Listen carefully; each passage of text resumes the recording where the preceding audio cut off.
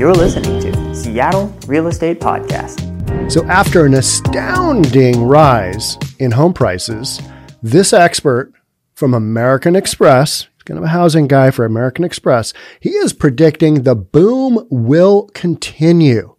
For how long and how much appreciation will housing have over the next couple, 3 years? He actually makes predictions on that. So you'll want to stick with me to the bitter end here. Why are we covering this in the Seattle Real Estate Podcast? Well, because it's actually real estate. So welcome back. This is my first podcast since July the 4th. Took the 4th off as we do, and the 5th because that was the holiday. Had a fun time. It was warm here in Seattle. Shocking because July the 4th is usually pretty crappy and rainy because July 5th is when our good weather normally starts to happen. But this year we had a heat wave. It was epic. So we're still riding that. But yeah, we're talking about housing and appreciation because this is a real estate podcast. That's what we're doing. All right. If you're new here, my name is Sean Reynolds. I own a couple of real estate companies, but more importantly, I read the news, and you'll find me here on YouTube. Find me on the audio portion of the podcast here and there. Let's do this. Let's get into it. Below is an interview of Edward Pinto, the director of American Express Eyes, whatever that means, Housing Center, with Fortune's Sean Tully. So it's a Fortune article on the state of rapidly rising home prices across the country. And there's a bunch of different things in here that there's a handful of things I don't agree with, but I respect somebody else's opinion on when they come right out and say, I think the market might go this percentage. Or I think the market might go this percentage. Anybody who has the guts to do that, I respect that. So that's why we're kind of reading that. In almost 5 decades as one of America's top housing experts, including a stint as chief credit officer of Fannie Mae, Ed Pinto has never seen prices climb at anything like the pace he's seeing from May. Yeah, we've been through an incredible run. Everybody knows that drill. The appreciation is way too much. It is not sustainable. It'll slow down, has to, because prices can't keep going up without people getting to that point where they can't, where nobody can afford a house, right? The high end is up 25% over May of last year.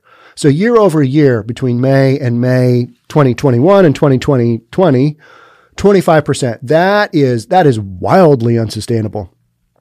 And the overall increase is 15% across all markets. 15%. Just insane, says Pinto, director of the American Enterprise Institute's Housing Center. So the I was for Institute. Forgot that part. What's driving those incredible increases is an arbitrage opportunity. Okay, yeah. The work from home economy has unleashed people who before the pandemic were tied to jobs in expensive coastal metros and empowered them to move to cities where they can get a lot more house for the same, or in most cases, less money.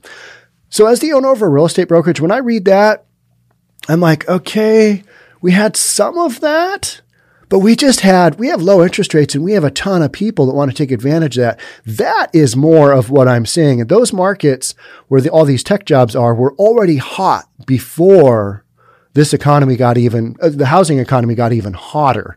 So I don't think it's as much as people moving from the city to further out, because a lot of these tech workers, when you start looking at the logistics of your internet for what you're doing in further out locations, it's not always necessarily good. And I haven't seen a ton of data saying, all right, everybody moved out of downtown. They're in the burbs now. There's some of that. And that's the important narrative. That's what we like to talk about because that makes sense. But the hard numbers, I don't think they really support that. But I get where he's going. He notes that even though the trend is inflating values in places like Phoenix, Raleigh, and Pittsburgh, those locales remain such a great bargain for the refugees from Boston or San Jose. Very true. If you're looking at real affordability, you're going to leave a Seattle market and go to one of these places like a Phoenix or a Raleigh, North Carolina, or a Pittsburgh.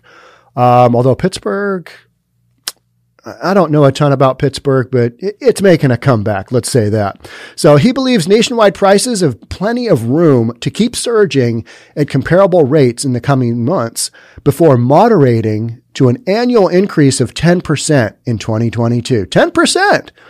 That's still double digits. Anytime you hit double digits, that's still really strong. Normally when you hit double digits, you're like, oh my gosh, we did 10%.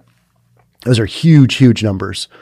Okay. And so now we're talking about coming off of 25% down to 10, 15% drop. And we're like, oh, things are really slowing down. Oh, can you believe this market? It's slow. It's only 10% appreciation. If you haven't followed the real estate market, if you have 10% for very long, things tend to go tilt after a while. Pinto collects his May home price appreciation figures from closed sales.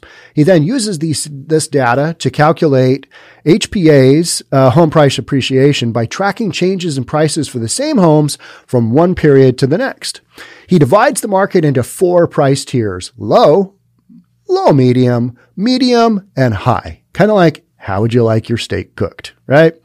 Each is based on the average sales price in a metro for all homes reported in the public records.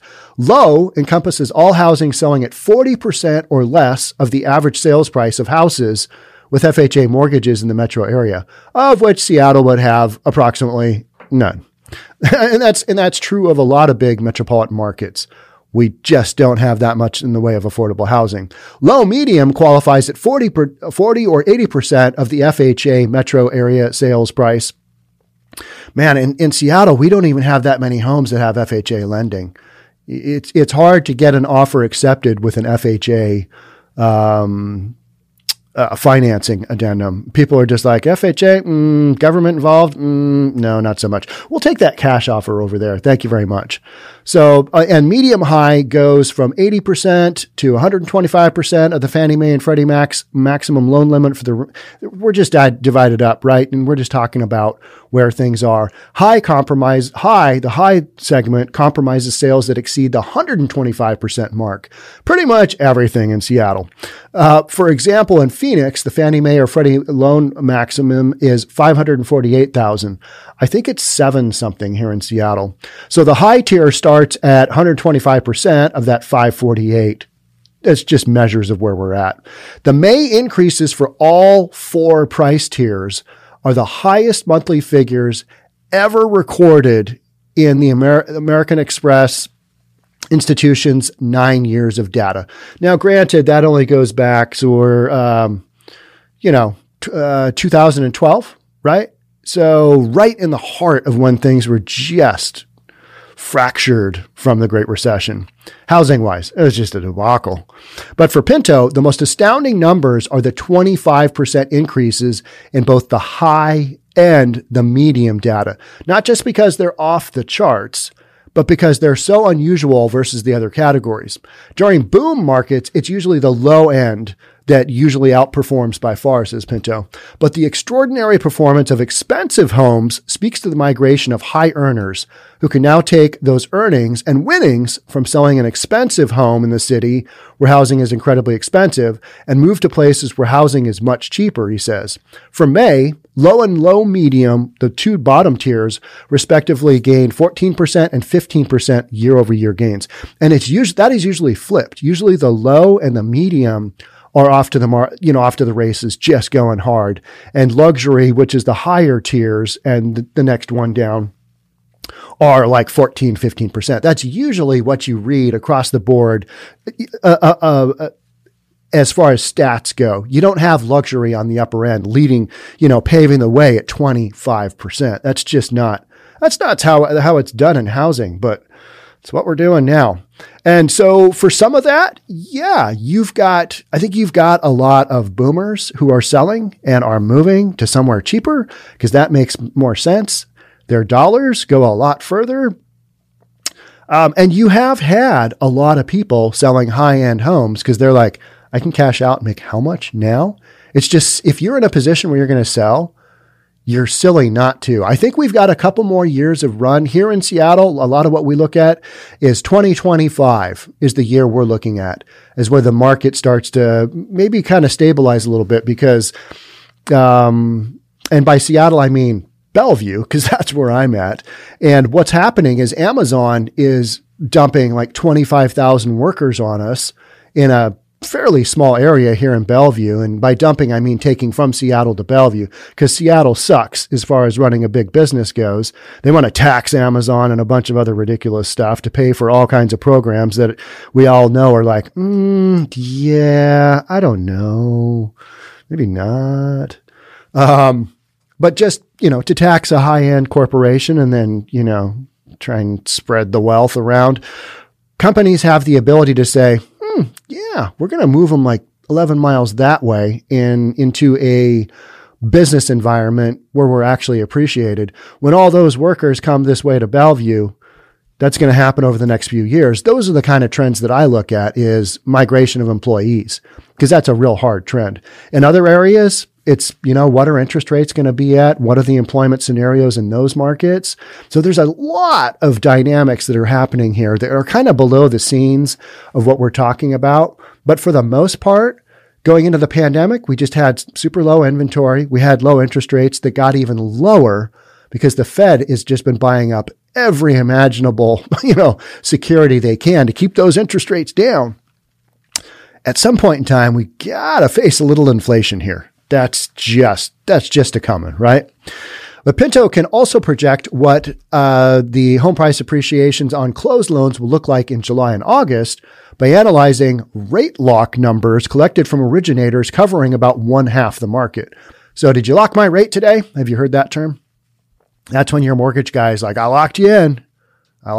So here's the rate. We got to get this bad boy closed. And by bad boy, I mean loan, whether that's for a purchase or a refinance. So kind of knowing what the rate lock numbers are, he's projecting that into appreciation. And based on last year's rate locks, he is penciling in a year-over-year increase of 17% to 18% nationally, 2 to 3 percentage point above May's record. Above. So we're talking May year over year at 15%, 14%, 15%.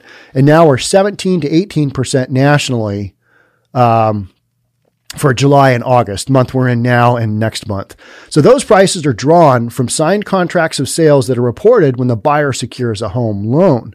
The houses actually change hands around 45 days after, because you do a rate lock on the front end, right? You're not quite through with the process. You got a bunch left to go. You might have some contingencies. You want to lock that rate in now so that when you go to close, you get that rate. That's bottom line, right? So you don't have this floating rate, out there and it goes up and then your interest rate goes up and you end up paying more. Whereas if you lock it today, pay a little money, lock it today, you're good to go. When you close that loan, you get that rate. So the houses actually change hands 45 days later after Pinto amasses the rate lock data. So his numbers are the best advanced look available into where the market is heading. Up is what we're saying, is up for the next couple of months. Not shocking, but at this market has got to slow. I've been saying it's slowing. And I think in some markets it is, some specific markets it is. Some of this stuff, it's still just going crazy. And I'm reading stories about, oh my gosh, that many offers. And that's kind of the story a lot of people are talking about, is how many offers. There's 100 offers on this property. Get tired of that, because it's like, all right, that's not healthy. That's not good. It's not good for the buyers. Great for the sellers, but you need a more balanced market. Pinto points out that the U.S. is the tale of two markets. In his words, it's the East and the West Coast and then everywhere else. And that's a lot of what this feels like, because I'm based on the West Coast here, upper left USA. Traditionally, Seattle is left out of everything. People don't even really know where it is other than the annoying Seahawks and their 12th manor here. But Seattle's had a lot of stuff that's put us on the map, namely Chop and Chaz last year. That was fantastic for our PR team, wasn't it? Come to Seattle. We've got a lawless zone here. 25% of Americans live in high-priced coastal metros such as Seattle, San Francisco, Los Angeles, New York, and Boston. Those are a lot of markets we talk about. And we talk about the San Francisco market here a lot on the Seattle Real Estate Podcast, because San Francisco is kind of a larger version of Seattle in a lot of ways. It's got some of the same weather. It's locked in between mountains and the ocean. And it's geographically, it's fairly similar. Got a lot of the same characteristics. And what happens in San Fran usually happens in Seattle a bunch of years later. All right. In those metro areas, the Seattle, San Francisco, Los Angeles, New York, and Boston, home prices average almost 7 times area median incomes. So whatever your median income is, multiply that by 7. And there you go. The multiplier of 7 is enormous. Most markets is like 3.5, somewhere in there, but 7 times. But 75% of the U.S. population resides in the everywhere else geographies, and maybe you're in that location, mostly interior metros in the sun and the rust belts, the flyover zones, right? In this sun and rust belts, I don't know how that fits into the flyover zone, but you get what I mean. In this rest of the country, home prices are 3.5 times median incomes, so housing is half as pricey as on the coasts. And yet everybody wants to live on the coasts. Not everybody, but a lot of people do, right? Where are you moving? I'm moving from New York to Seattle. Oh, that's pretty far. That opens a high-pressure dynamic that's pushing people to move to where housing is more plentiful and a lot cheaper. And that's in, a lot of it's in the Southwest, it's in the Midwest. There's a lot of markets where it's just way cheaper. And the reason it's way cheaper is because you've got the land to build it out. We don't have the land to build it out here in Seattle. We just don't. Development is incredibly expensive, land development. Putting houses up, it's gone at a very slow rate because what it takes to get a development through platting process is years and years and a lot of risk. And not everybody's willing to do that. And so you've just got a bunch of big corporations that are cutting up our land, selling it, and, builders are building. So for Pinto, the pandemic marked a tectonic shift. For decades, the market was distorted by the not in my backyard or NIMBY movement that started in California in the 1950s and then spread to the other coastal cities. The not in my backyard movement shift imposed tight zoning laws. And we're going to be talking a lot about zoning laws here in the Seattle Real Estate Podcast because we're getting into some tricky stuff. The whole, let's just get rid of the single family zoning term, just the term. Somebody pointed out to me, and it's true, it's not just the term that is being changed. I think you're going to have a lot of single family, the actual zoning. Yeah, maybe a little up zone here, a little up zone there. There's going to be a lot of proposed changes. We'll have to just kind of see what's going on. But there's some big shifts with zoning going on, and I'm kind of working my way through analyzing that and seeing how I kind of want to cover some of that stuff. And then high costs that severely restricted new building, forcing families in LA or Seattle to pay ever higher prices for a relatively small, aging pool of homes. Yeah, that is true. At the same time, metros such as Raleigh, North Carolina, Phoenix, Atlanta, and Dallas welcomed a wealth of new subdivisions that made their homes great buys in comparison. They've got the land to do it in those markets. We don't have the ability to do that. LA doesn't have the ability to do that. When you talk about a lot of development, a lot of times you're tearing down an old house and putting up 4 new ones. And so that's where a lot of your affordable housing has gone. That affordable old crappy house, well, it's sitting on, L1, L2, L3 zoning. Those are our zoning classifications here in Seattle. And now you put up a 4-plex, you put up a 8-plex, you put up a 10-plex, depending on the size of the lot. Blow and go, right? You just keep going. But until the virus transformed America's lifestyle, it was still difficult to capitalize on the huge differences in price between the same sized house on a similar lot in San Jose versus Phoenix.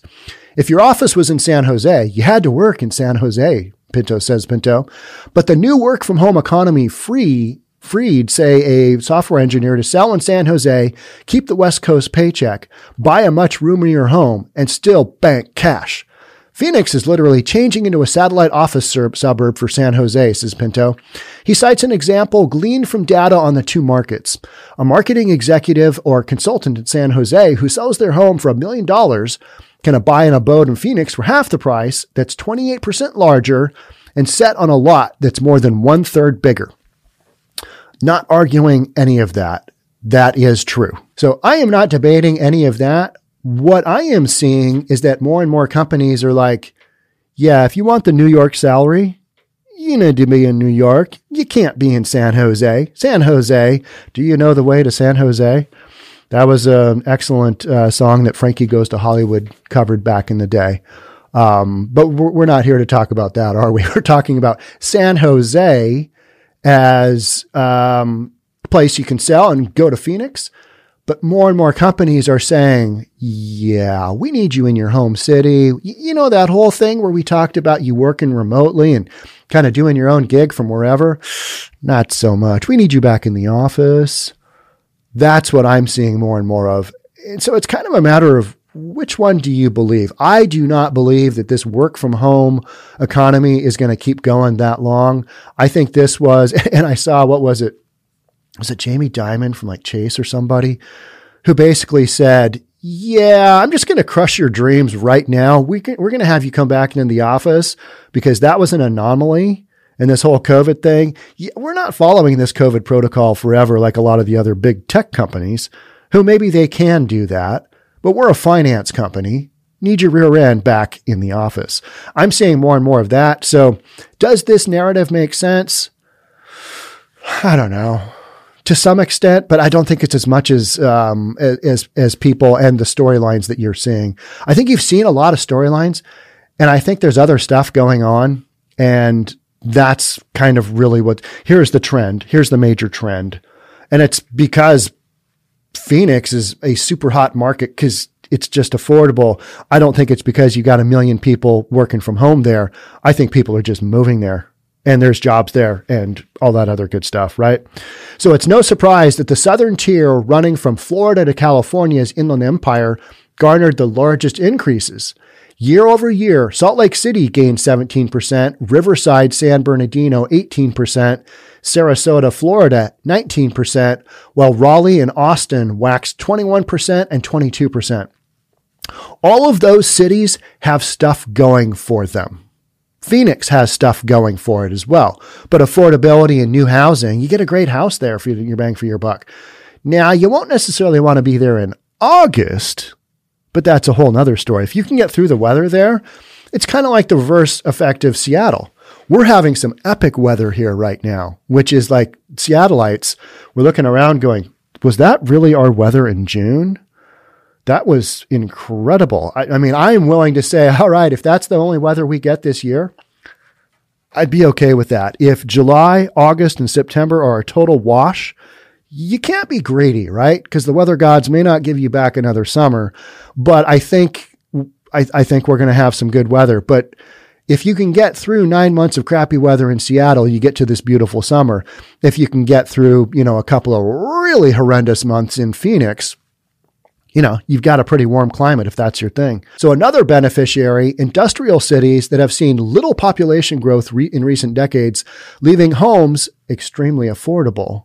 But then they've got a job market that is questionable or maybe a little wonky or just doesn't have the tech influence because they've been, an industrial type city in the past. A lot of that is changing. Infrastructure is changing. A lot of these markets are changing. Now those metros are flourishing too. We're talking about the industrial cities. In May, Minneapolis registered year-over-year increase of 12%. That's pretty good considering what happened in Minneapolis. That's pretty good. But you could say the same thing about Seattle. In 2020, Seattle was the fastest growing city in the United States. We also had Chop and Chaz, right? So Minneapolis, we know what happened there. You still got a year-over-year change of 12% on average, while Pittsburgh and Columbus jumped 15% and 16%, respectively. 15% for Pittsburgh. You go, Pittsburgh. I always like the underdog in a city that's had a tough go. That's the city I pull for. Because Seattle has always been an underdog. It just has. It's like, where is Seattle again? We don't care. Their sports suck. And that has been, mainly the Seahawks. They used to really suck, and then they got good, new coach and all that, and everybody jumped on the bandwagon. That's when I jumped off. You might think that single-family housing in the super pricey East and West Coasts is taking a hit from the exodus, but that's not happening.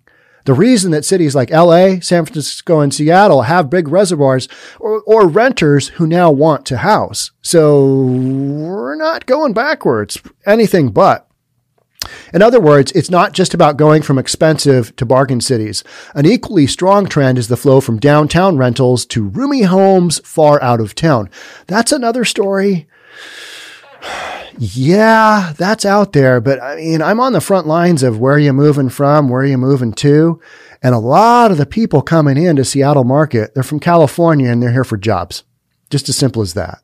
Wherever they can find a job that's not a ridiculous commute.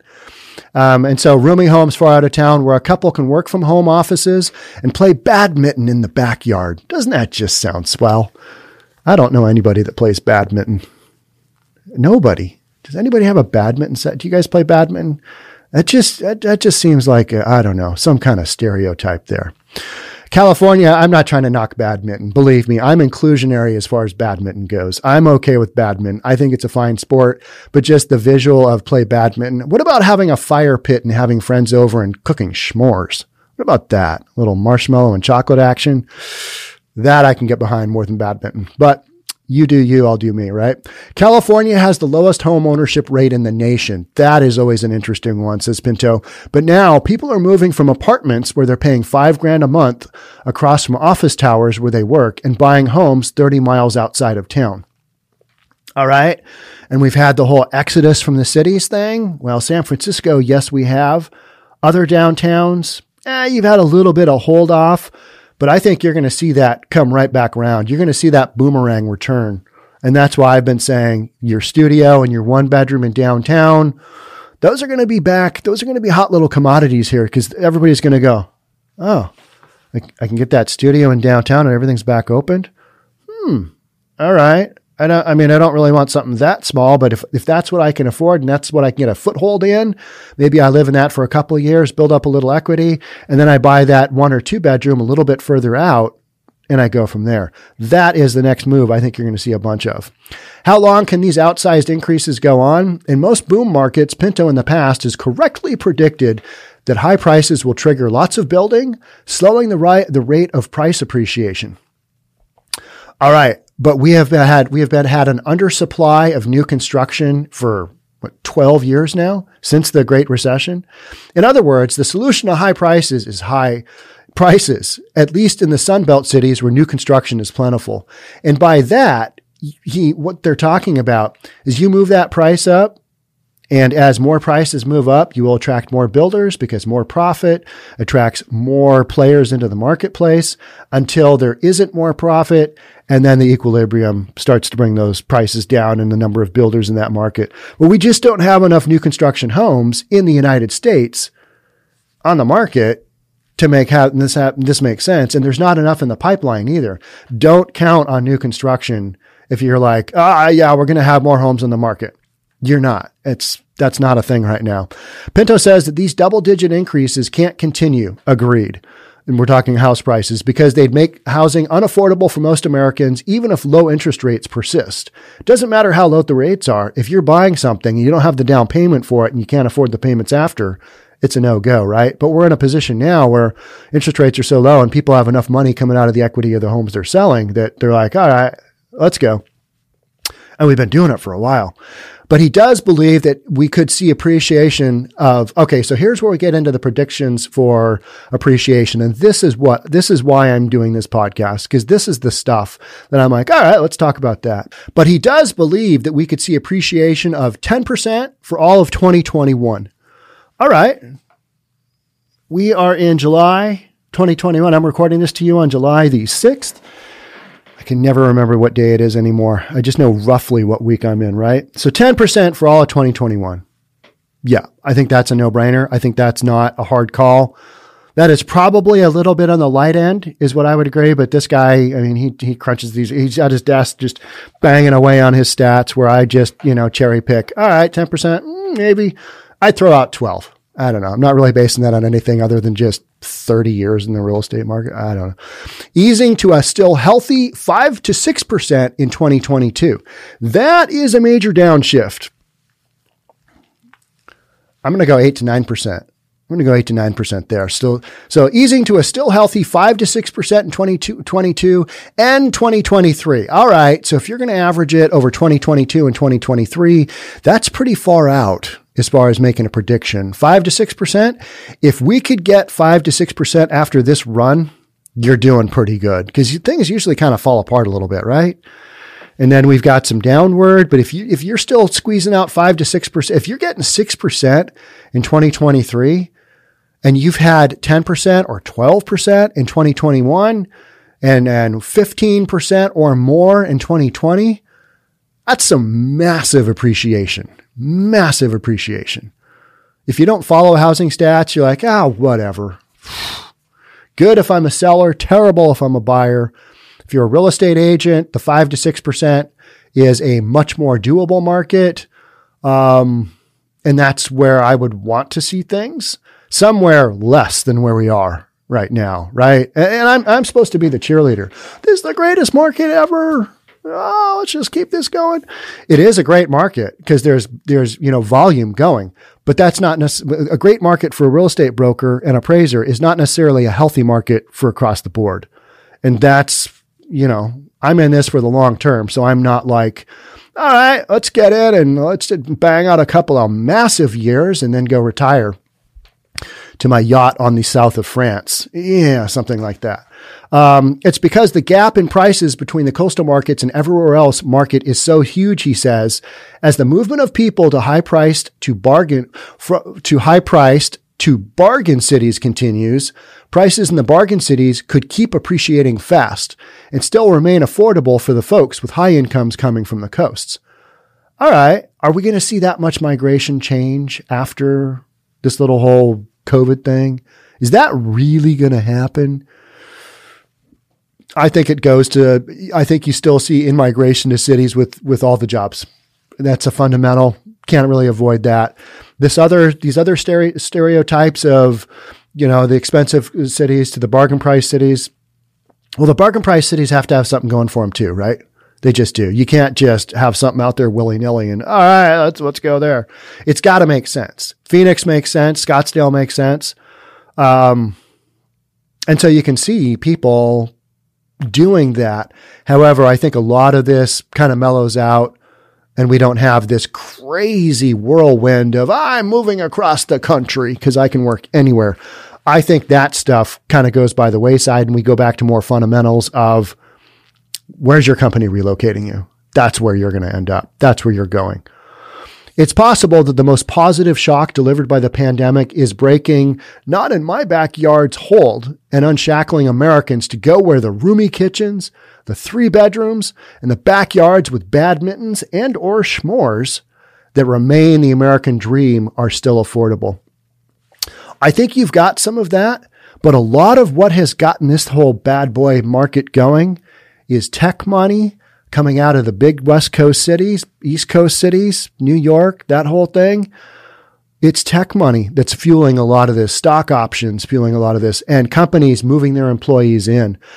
I mean, it's such a normal story. Hey, where are your buyers coming from? Because that's what I'll ask my broker. You got buyers? You got a buyer deal? Okay. Where are your buyers coming from? They're coming from Cali. All right. Where? San Francisco, LA, wherever. Like, okay, that makes, we don't even question it. It's like, all right, are they coming for work related? Yeah, they're coming for a job. All right, where's their headquarters? Their headquarters in whatever here in Seattle. They're going to commute from there. All right, that's what I hear the most out of. It's not people, it's not these other crazy stories, but those other crazy stories, they're more sexy than, yeah, people are moving in for a job. That's just not, I mean, we've read that story before and it's not that exciting, but the whole badminton thing, that's kind of one of those things. Oh, that is so nice. They're moving out of the city where they used to think it was really cool until they had kids. And now they want their kids. They want their toddler to be able to walk in the backyard and play badminton. Sure, there's some of that, but I don't think that's a large portion of what we're dealing with right now. It's straight up jobs. Where are the jobs going to? Where are companies relocating? Where are companies making their inroads? Amazon here, downtown Seattle. Seattle. Not so much. We're going to move over to Bellevue. That's been an ongoing story. That's the kind of stuff that we're seeing. And those are the stories that I read. And I'm like, all right, so you're going to move 25,000 jobs from one, city, big city, to a suburb. How is that going to impact the suburb? Because I look and see how many active listings there are in Bellevue. And I'll give you a hint. It's basically sold out all the time. And when you have those dynamics, you're still going to have this appreciation that's just wacky. And that is based on where jobs are, not badminton, not s'mores. But the badminton and s'mores, it does have something. I mean, badminton and s'mores. Whew.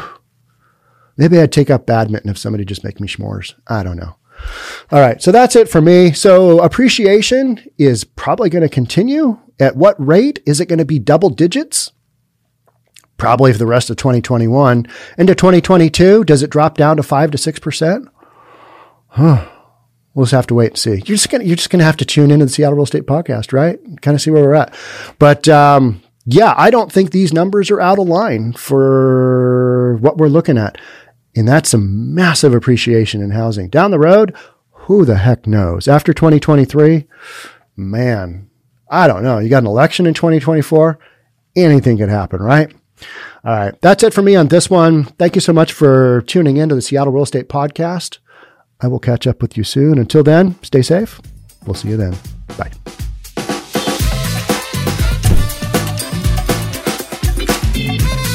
Don't forget to subscribe to our channel and hit the notification bell so you'll know when our next video is out.